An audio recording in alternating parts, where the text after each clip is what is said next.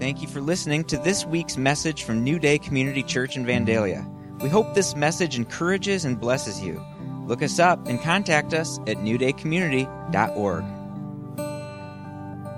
My name is Aaron. I'm the youth director at New Day Community Church in Kalamazoo.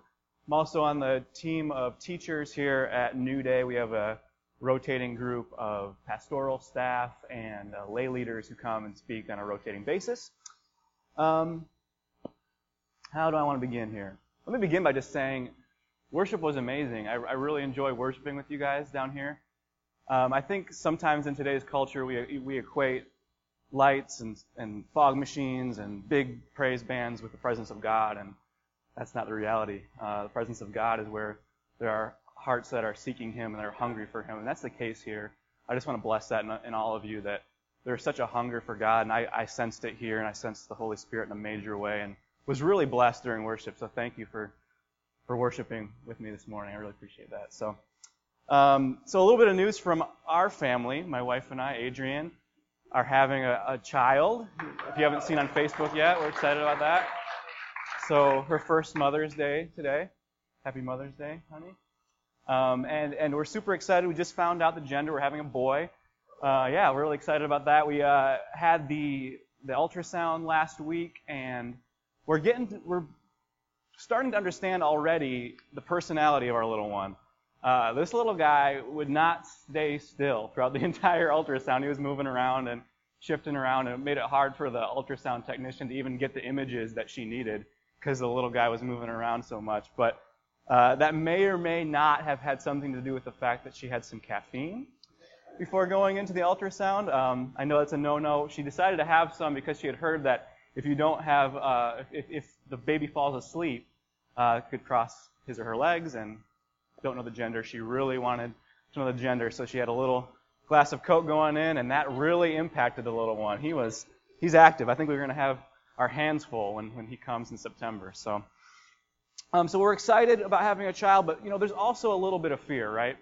I think that's normal to have fear as a first-time parent. The fear of am I going to be a good dad, or is she going to be a good mom? Are we going to be good parents? Are we going to be able to answer the hard questions? Are we going to be able to wake up at all hours of the night and morning with a crying baby? Will I be able to resist the uncontrollable urge to tell dad jokes? Too late. I already do that all the time. My wife tells me I'm already really good at dad jokes. But there's also this other fear inside of me, and maybe it's less of a fear and more of just a really deep passion within me. And that's this. I want to be able to show my son how to follow Jesus well, how to become a faithful follower of Christ. But in today's world, being a Jesus follower is becoming more and more complex, more and more complicated, right? I don't think that it takes a sociologist or a researcher to understand that the culture is shifting, right? Shifting pretty dramatically and rapidly. And I'm really, there's a concern within me that will I be able to teach my child how to navigate the Christian walk in a rapidly changing world? A world that's becoming increasingly more and more antagonistic to the Christian faith. We feel like the ground is shifting beneath us and we're not sure how to respond to that. It's getting complicated to be a Christian. Yes? Am I the only one sensing this? Yes. Right is being portrayed as wrong. Wrong is being portrayed as right. There's this new American ethic that says there is no absolute truth. Truth is what you make it. Do you, be you, do what makes you happy. So I think that we're living in an exceedingly post-Christian world. The attitudes towards Christianity, the attitudes towards the church are changing a lot and quickly. There's this book by David Kinnaman and Gabe Lyons called Good Faith that recently came out. And David Kinnaman is with the Barna Group, and the Barna Group does extensive research on the intersection of faith and culture. And they surveyed how Americans describe the church. And the two words that people use to describe the church in America today that absolutely leapt out from the data are irrelevant and extreme. The two words that people are increasingly using to describe the church today are irrelevant and extreme. Here's a little bit of the data. My clicker's working.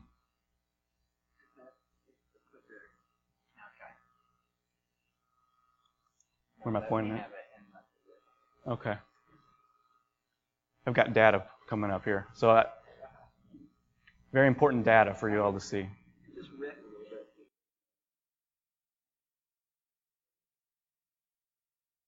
I guess I could share the data without showing it to you, but I really like the idea of having it there when I say it. Changing culture. Click. Yes, 64 believe. You got it? Is it working now? Awesome. 64% believe that it's extreme for people to demonstrate outside an organization they consider to be immoral. 51% believe that it's extreme to protest government policies that conflict with their religion. 52% believe it's extreme to believe that sexual relationships between people of the same sex are morally wrong. And 60% believe that it is extreme to attempt to convert others to your faith, which is kind of the reason that we're here. 42% believe that people of faith are part of the problem in America today. And people are increasingly not only indifferent to Scripture, but they're feeling hostile towards the Word of God. The data also shows something that I don't think is going to be surprising to any of us, but it shows that people are increasingly identifying themselves as the center of their spiritual lives. That I am my own judge, I am my own jury, I decide what is right, I decide what is wrong, I decide what makes me happy, and my happiness is the center of everything, is the center of my spiritual life. And you might be saying right now, Aaron, wow, this has gotten really heavy really fast. This sermon has taken a really quick turn. One moment you're talking about your baby, now you're talking about the crumbling American culture. You're using your boy as a sermon illustration. He's not even born yet. He's going to have a great life, I'm telling you. But this is our new reality. So I want to be passionate. I want to be intentional in teaching my child how to remain faithful in a changing world. So today we're continuing our series called Heroes and Villains. This is where we're looking at heroes and villains of the Bible, looking at some of the great stories in Scripture. And today I want to look at Daniel, because I think that Daniel can serve for us as a guide of how to live faithful in a changing world, how to live faithful in a world that is increasingly more antagonistic towards the way of Jesus. What I think that Daniel's going to show us today is how to be intentional in the tension of a changing culture. How to be intentional in the tension of a changing culture. And when we think of Daniel, what do we usually think of? Daniel of the Old Testament. Boom. Daniel in the lion's den. Maybe like this, right? Maybe we think of Sunday school. Maybe we think of flannel graph. Anyone remember flannel graph? One person, two people? Flannel graph was the best, man. Flannel graph seriously was the best. My mom was a hardcore Sunday school teacher. She was all about it, and she had all the flannel graph. All the flannel graph. She collected them all. She'd never let me cut them out. You had to cut them out of the felt. Never trusted me with that very important duty. But my favorite thing about flannel graph is my mom would set it up Saturday night before Sunday morning. She'd get it all set. Maybe it's Jesus walking on water, and she's got it all perfect. And then when she'd leave the room, I'd sneak in there and I'd put, giraffe drowning in the ocean, or Jesus riding a lion on the ocean. It was the best. I love flannel graph. But Daniel's an important story, right? The idea that I will not back down from my faith no matter what the circumstance. I will not back down even under the threat of being thrown in the lion's den. It's often used to say we need to raise up a generation of Daniels who will stand up for the truth. And that is absolutely good and valid. And the Sunday school just last week in Kalamazoo was talking about that. But what I think we often tend to do is forget to set the scene for Daniel, to talk about the years leading up to Daniel's lion's den moment. We wouldn't have the Daniel of the lion's den without the Daniel of Babylon. And this is what my talk's going to be about today, is this idea of Daniel of Babylon. And setting the scene for you, the book of Daniel takes place during this time of exile for the Israelites. And God's people had been just defeated by this strong world power of Babylon. The Babylonians had destroyed the city of Jerusalem. They had plundered the temple, taken a lot of the treasure from the temple of God, and put it in the house of a pagan god. And they had taken many of the Israelites captive and took them back to Babylon where they'd live in exile.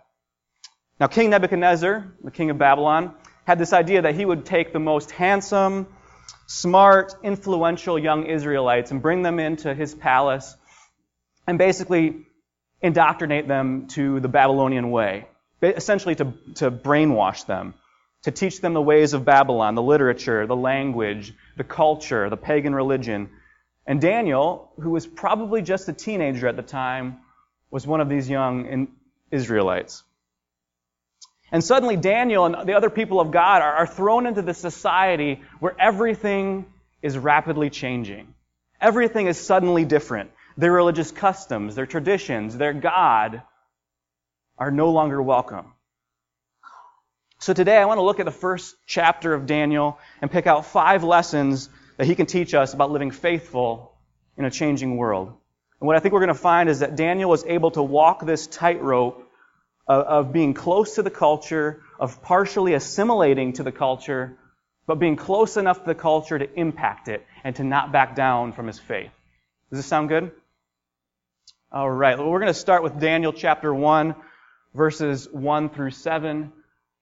In the 3rd year of the reign of Jehoiakim, king of Judah, Nebuchadnezzar, king of Babylon, came to Jerusalem and besieged it. And the Lord delivered Jehoiakim, king of Judah, into his hand, along with some of the articles from the temple of God. These he carried off to the temple of his God in Babylonia and put in the treasure house of his God.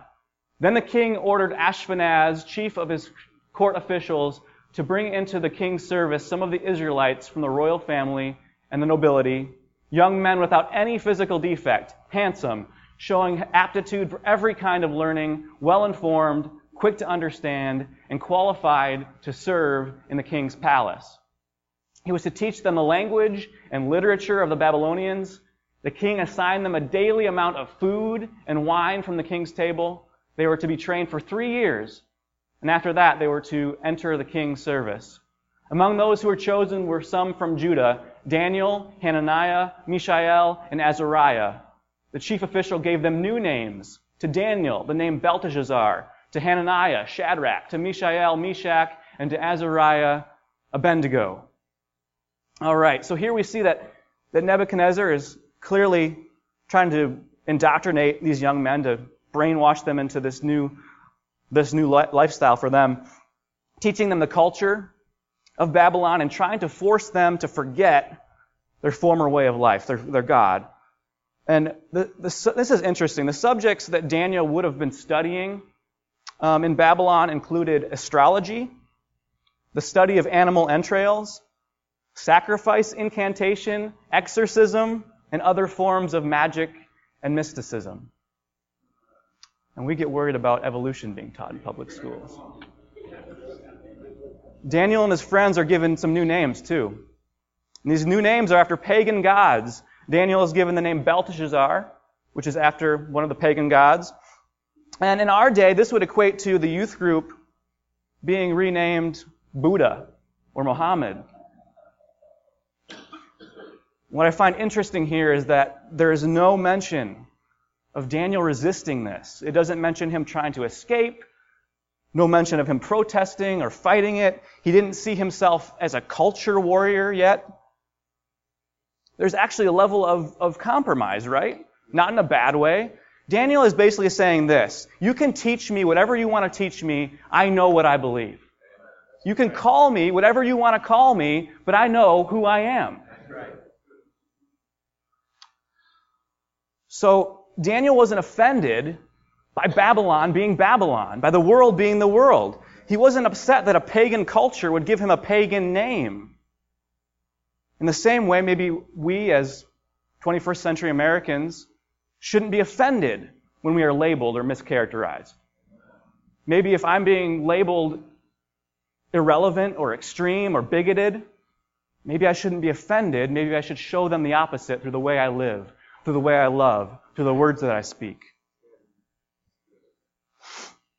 So Daniel also wasn't offended by Babylon teaching its language, its literature, its paganism.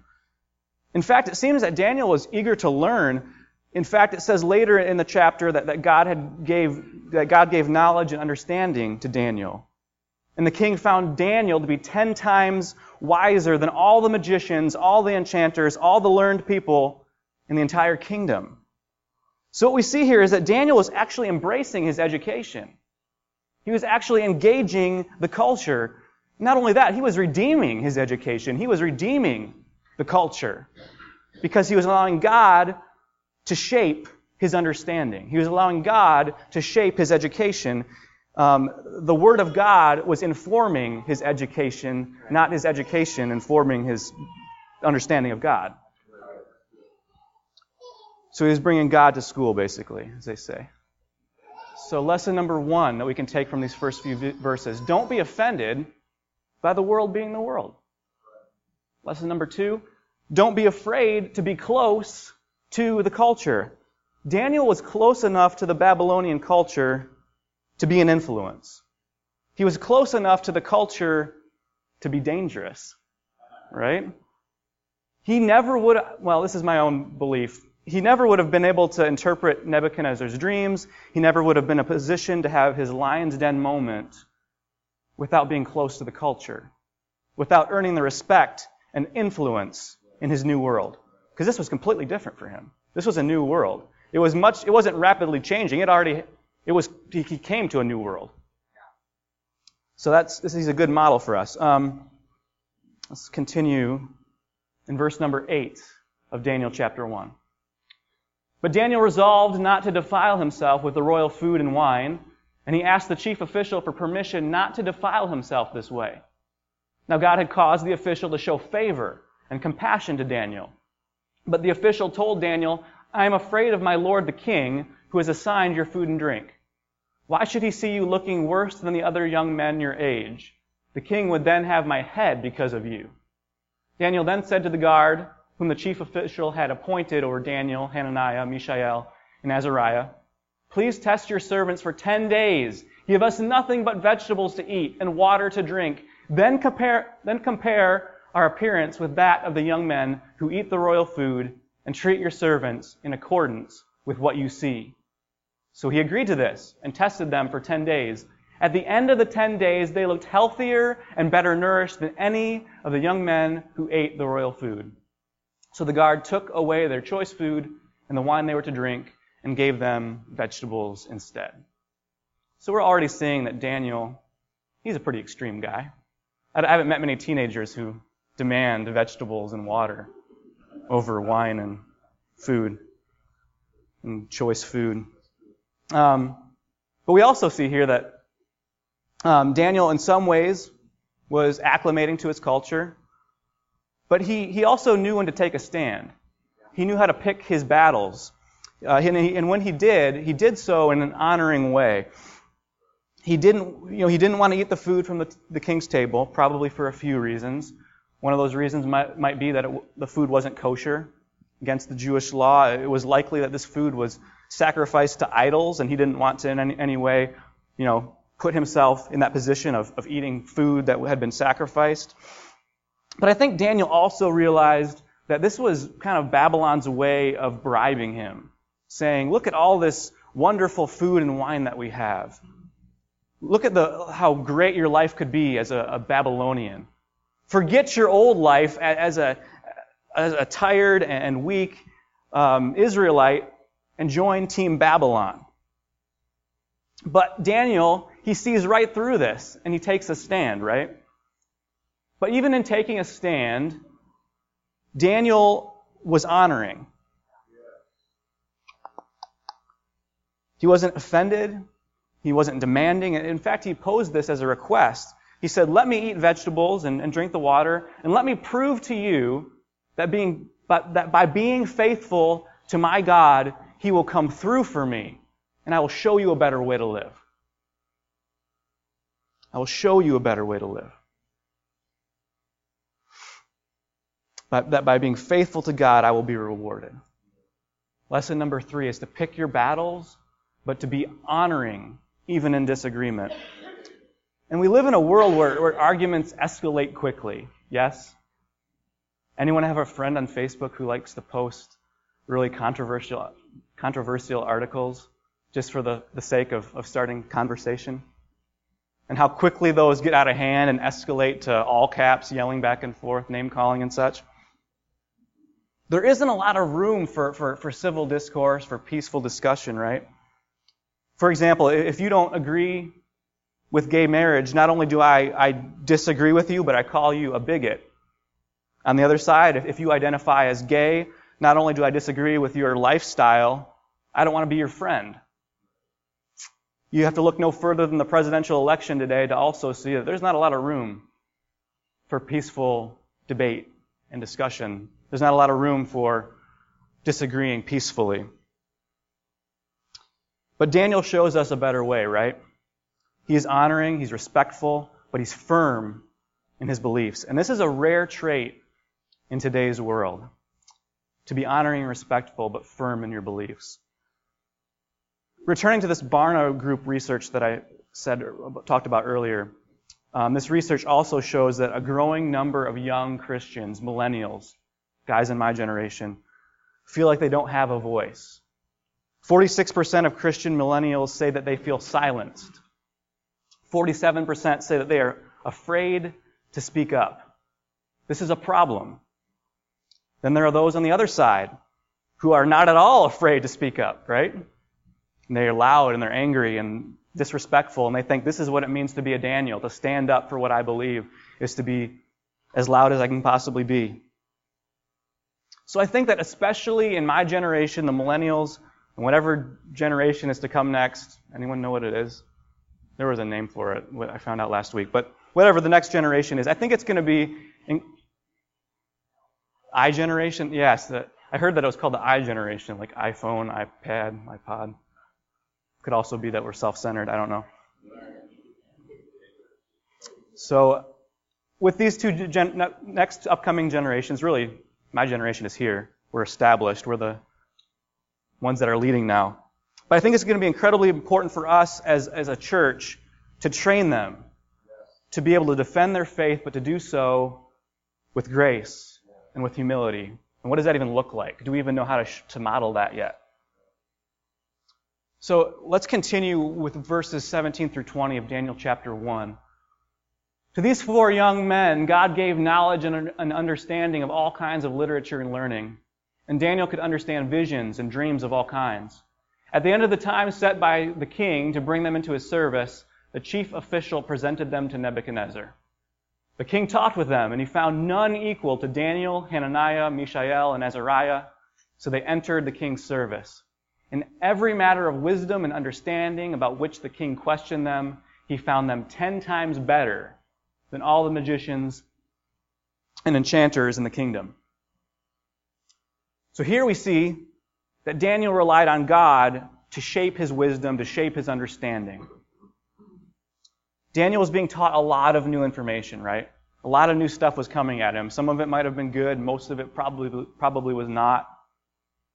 But through it all, he looked to God for understanding. In Daniel chapter 6, it mentions that Daniel prayed 3 times a day. 3 times a day he got on his knees. He was cultivating a deep, real relationship with God. He had to be able to hear his voice and be obedient to his voice and to allow that God's voice and his word to shape his understanding, because he's being presented with a lot of new information. And in being faithful, in pursuing God, in pursuing wisdom, God gave Daniel and his friends a lot of favor, a lot of influence. So lesson number 4 here is to turn to God for wisdom. And this is important, especially as we talk about young people who either are in public school or are going to go off to college. It's really important to allow Scripture to shape our education and our understanding, to seek God as we seek learning. But it's incredibly difficult today in a world where we are constantly being presented with messages and with stories and with information that are in opposition to the gospel, that are in direct opposition to the way of Jesus. And what I've come to realize, and it's probably not a deep revelation for any of you, but I'm not going to be able to protect my son from messages that are contrary to Scripture. I won't. I'm not going to be able to protect him from having access to pornography. It's too rampant. It's everywhere. I'm not going to be able to protect him from being presented with humanism, secularism, materialism, any of the isms. Those isms will get you. They're everywhere. But what I can do is I can teach my son how to view his education, to view movies, to listen to music, to read books through the lens of Scripture. And I can encourage my son to engage with culture and know the messages and the stories that culture is telling us for this reason: to understand it and to speak to it and to show the world a better way. We're in a world that is increasingly more antagonistic of the way of Jesus, more antagonistic of what we believe. So it's more important than ever for us to cultivate real, intimate relationships with God. We can no longer, we never could, just call ourselves Christians, slap on a label, and expect us to be able to follow Jesus well without putting in the work. I've been the youth leader at New Day for a couple years now, and one of my biggest goals has been to encourage the young people to develop a real relationship with God now.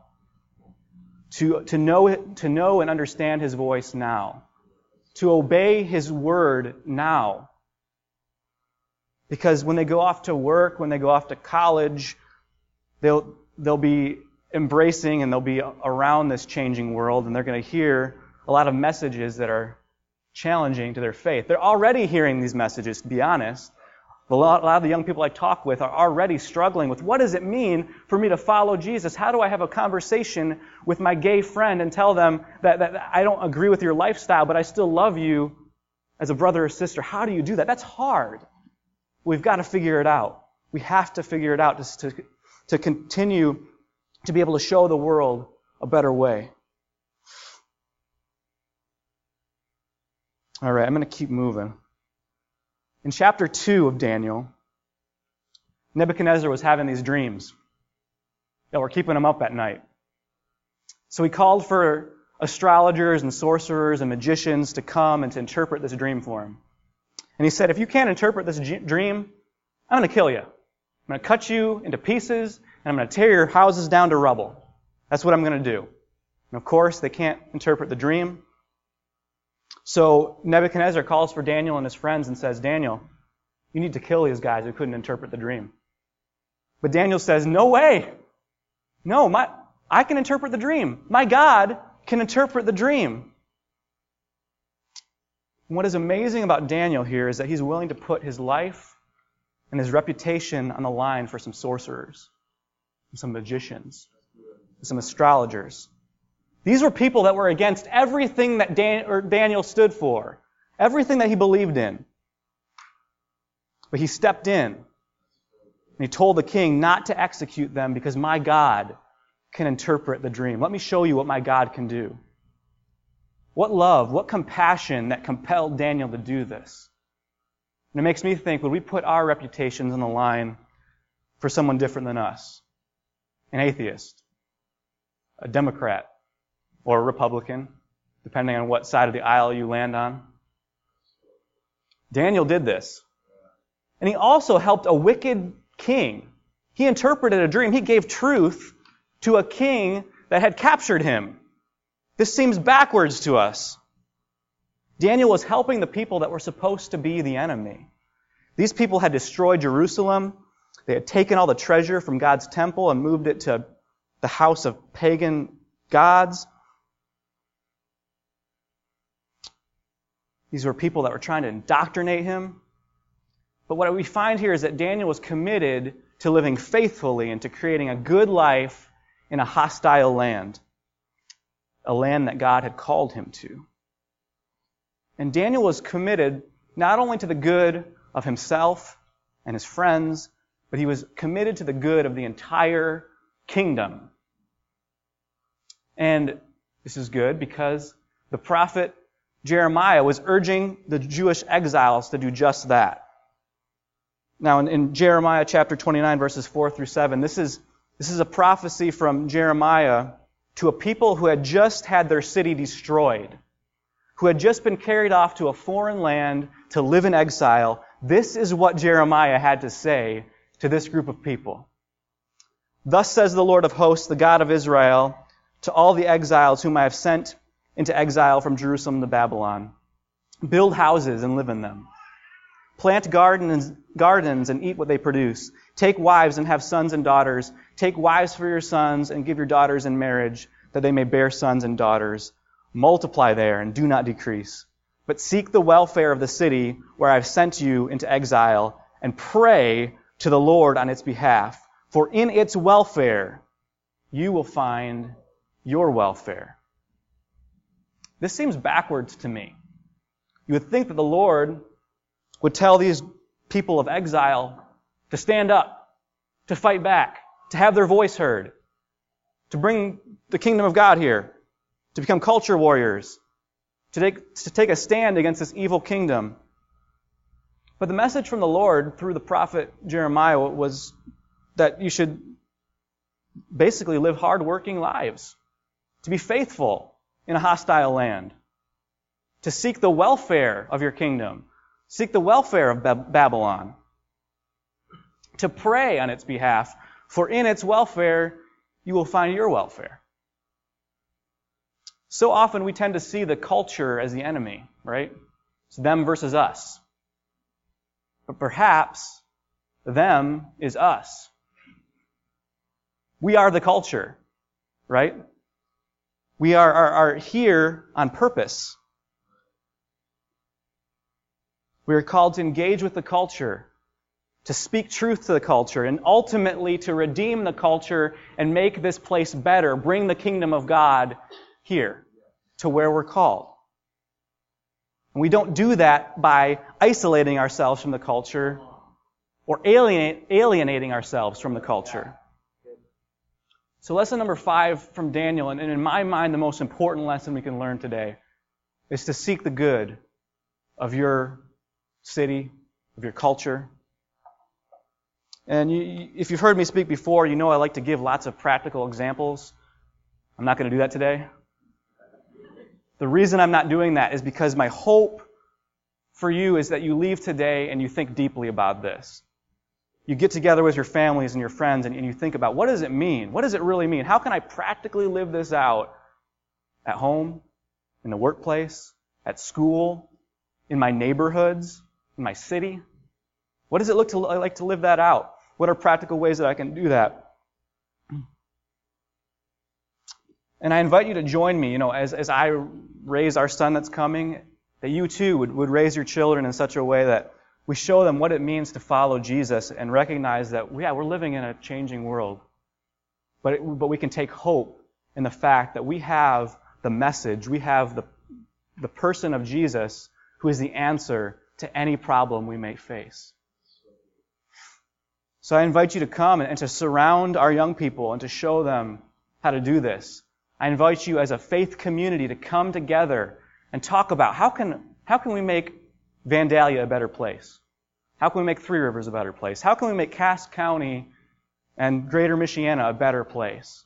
How can we impact the culture? How can we be close enough to impact the culture but not to take in any way, compromise our faith? What does that look like? And I'm not sure I have an answer, but I'm committed to figuring that out together, right? Because, Daniel, he didn't go it alone. He had his buddies, right? Rad, Shack, and Benny. Those 3. He didn't have a big circle of friends, but he had a circle of friends, and we need to do this together as a community. We can't do it as Lone Rangers. We need each other to be able to do this well. That's the reality. We need to be hearing God's voice. We need to be coming together in prayer. I love what you guys are doing to come together and praying for our nation. It's important today. But how can we play a role? I'm not worried about who's going to be elected president. I'm not. Well, maybe a little bit. Me. But when I think about God and when I think about the hope that the gospel message is, it brings me a lot of hope. It brings me a lot of hope because the church is the hope of the world. We don't put our hope in leadership and figureheads. So I hope this message has been encouraging. I hope it's been challenging. I know it's been challenging for me. This one's been on my heart for a while. It's been percolating for a while, and kind of come to a head now that we're having a kid.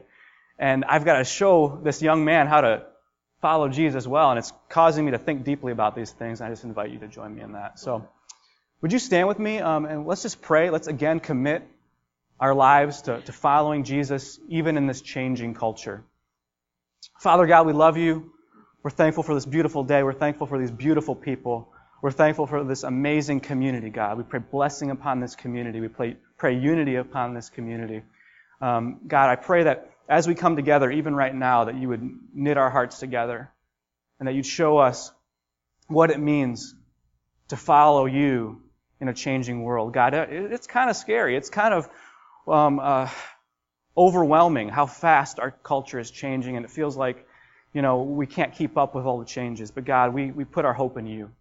We put our trust in you. You are unchanging, Lord. You are powerful. You are strong. We can lean on you in all circumstances. God, I pray that a spirit of Daniel would rise up in this place, that a spirit of Daniel would rise up in our hearts. A spirit that knows how to engage the culture, to speak to the culture, not to be influenced and swayed by the things of this world, that we would keep our eyes squarely focused on you in the midst of a storm around us. And I pray that this church would serve as a beacon of light in a dark world. That you would use this church to change Michiana. That you would use this church to impact the culture. That it would become a church that would raise up young people that know how to follow Jesus, that know how to take a stand, that know how to be honoring and respectful, and to engage with people that are different than them. And ultimately, God, we put our trust in you, and we know that you are in control. In your name we pray. Amen.